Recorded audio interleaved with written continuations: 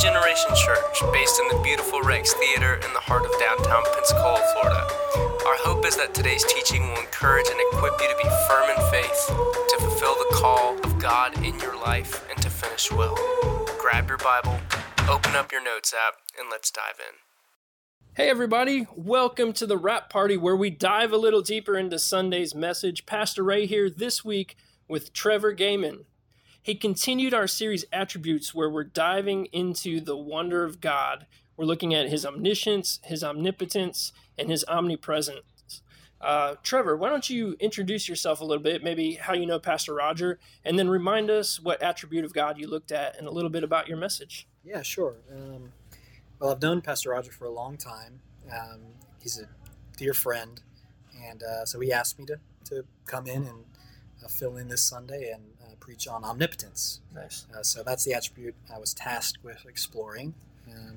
So I chose John 11, the story of raising Lazarus from the dead, because it displays God's power over even death. Right. But what's cool about it is it also, you get into a little bit of the questions of like, okay, well, why does God allow suffering if he's able to prevent it? Right. If he is all powerful, why does he allow bad things to happen to us? So we get into that a little bit. And the thesis of the message is that God is all powerful, so kind of affirming God's omnipotence, but that also his purposes are usually greater than ours, and we don't always know what he's doing, but we do have enough that we can trust him, and we can be confident that in the end he will work everything out and prove that he's always been faithful to us. Amen. So something I had a thought about was you, Trevor Gehman, you're thinking about God's omnipotence, I imagine, for at least a few weeks as you're preparing this message. What aspect or facet of God's omnipotence inspires the most awe in you? Yeah, I think probably a couple things. In the creation account, there's this one little verse that's like, he made the stars also. Right. It's like this short, almost like a throwaway. Yeah, almost like a throwaway, like comment. Oh, by the way, he made the stars. And I was looking at something recently, and it was talking about how many stars there actually are. And one helpful comparison was or illustration was, for every grain of sand on the earth, there's something like 10,000 stars. Wow. So that number is unfathomable. It's just this throwaway verse in Genesis. Right. So that aspect, and then just the awe, that makes me kind of just marvel. And then the other aspect would be, I think, God's sovereign control of history. Right. When you look into his purposes in building the nation of Israel, and his just the way he guides history, the way that the Bible presents him as he's in control of everything that's happening. When Job confronts him with all these questions about why God has allowed these things to happen, and God just comes back with where were you when I laid the foundations of the earth? And he goes on and on about how he just is the only one who sees and knows and everything, has the power that controls everything that's happening, watching over everything that's happened. Yeah. So it's just, that part is also very fascinating to me. Yeah, that's really good. It's making me think about how, God, we talked about God being omniscient last week. He knows all things. And him keeping everything together, he knows everything that will happen, and somehow he weaves it all together for his plan and his purposes. That's how powerful he is. My mistakes, my stupidity, the atrocities that humanity creates, he works all that for good. That's right. Nothing's outside of his control or dominion, which is it's something that makes you marvel, because it's hard to really understand how that could be. Right. Yeah, and I think that really touches too on the problem with evil or with suffering, right? Is how can God allow suffering? In some way, it is used to accomplish his purposes, and we that's something that it hurts to say. I would say suffering brings about God's purposes. Yeah, it's interesting, because it is very difficult to you have to be very careful parsing that. Right. So it's a very thorny issue, but yeah, you have to kind of affirm based on Joseph's story in the Bible is a great example.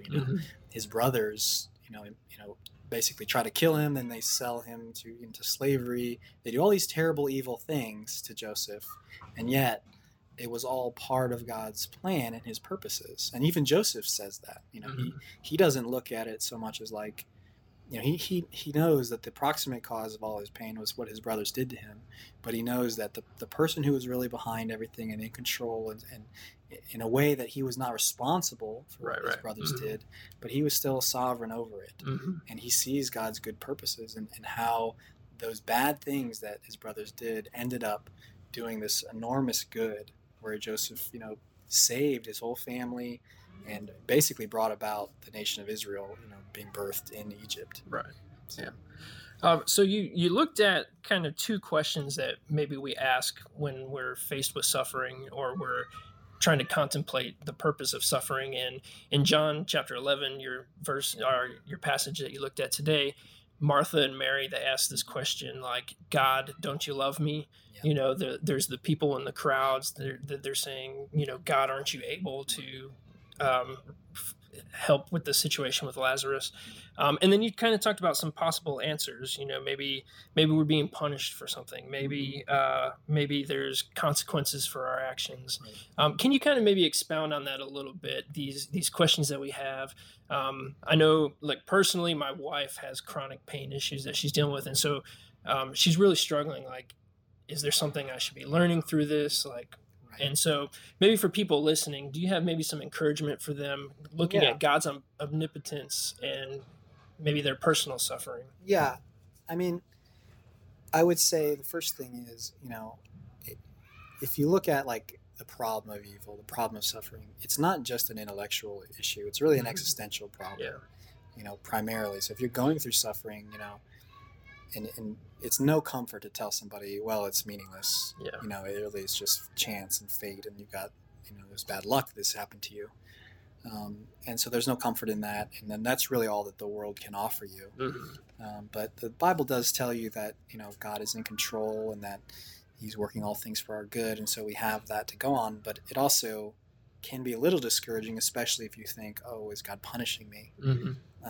But I think that we really need to be encouraged by the fact that, the whole book of Job is essentially saying that, there is this category of suffering where you're innocent and you've done nothing wrong, and your suffering is not caused or due to your sin or disobedience or anything like that. And then also, I think what's comforting is to know that whatever those reasons are, which are often difficult to understand, especially when we're going through something, it's usually not until like after we've gone through something in hindsight that we can appreciate God's purposes. When we're going through it, it's very difficult it almost doesn't bring us much comfort. But what does bring comfort is knowing that God suffered, that Jesus suffered. We, on this side of the incarnation and the cross, we, unlike the, believers in the Old Testament, we know that God suffered. We know the answer, that he came in and he suffered to relieve our suffering. And so we can always take comfort in knowing that, Jesus knows what I'm going through, and that if he accomplished the redemption of the entire world through his suffering, then there is some purpose in my suffering. God will do some good out of my suffering. If he could if he could do that much good out of Jesus' suffering, he can surely do that with my suffering. Yeah. Well, thank you for that. It's really something to kind of think about, and I appreciate how you drew out the image of Mary, how she's always finding herself at Jesus' feet. And I think that's an important place that we need to be, especially if we're suffering in some capacity. Just so neat to see that with her, just this cool little, detail. Right. You could miss it, but it's really awesome. I was just about to say that, you can read that and just kind of miss it, even with the, and he made the stars also. Something you just breeze by that. Yeah, exactly. But it's cool to learn to remember that, like, when people are writing these gospels, John's writing this gospel, and Matthew, Mark, Luke, they're very intentional about what they put in there. So no detail is kind of like just happenstance. It's there for a reason. So John was trying to show us something. So. Yeah, that's cool. Maybe to kind of end on a little bit of a lighter note, I find this kind of comical. We're talking about how God is all powerful. Some people will say, well, if God is so powerful, can he create a boulder that he can't lift himself? What do you think about something like that? yeah, that's I was preparing for this, I was reading a little bit about that, but yeah, that the way that you would kind of answer that question, I think, is basically no. The answer is no, Right. because God won't do anything that would deny his nature, essentially. Yeah. So if he were to create a boulder that he couldn't lift, that's essentially denying his nature as being omnipotent. Right. It's the same way you would say, well, would God never do anything wrong? Right. It's like, no, because that denies his nature as being all good and being love. Right. So there are limits, and also the other limit would be his will. Right. He doesn't just do anything. He only does what he wants to do. Right. Right. So it's not to say he's all powerful. Is not to say that there's not some kind of definition to that. Yeah, I was kind of thinking along those lines too. It would be illogical for him to create something he couldn't lift. Right. So it's kind of like a married bachelor. It's an impossibility. Yeah. And so I think nonsensical. Right. God is so powerful that there really is nothing he can't do that's within reason and according to his will and his purposes. Yes, yeah, that's exactly right. Awesome. Well, thanks, Trevor, for your time.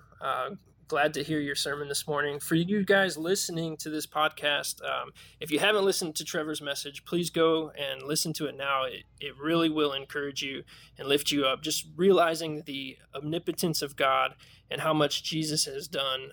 There's this scripture that you quoted, Isaiah 53, I believe it was. Jesus was acquainted with our grief, so he knows what it means to suffer, and his suffering is what ultimately brings us eternal life with him. And so we pray that you would be blessed this week. But for today, that's a wrap.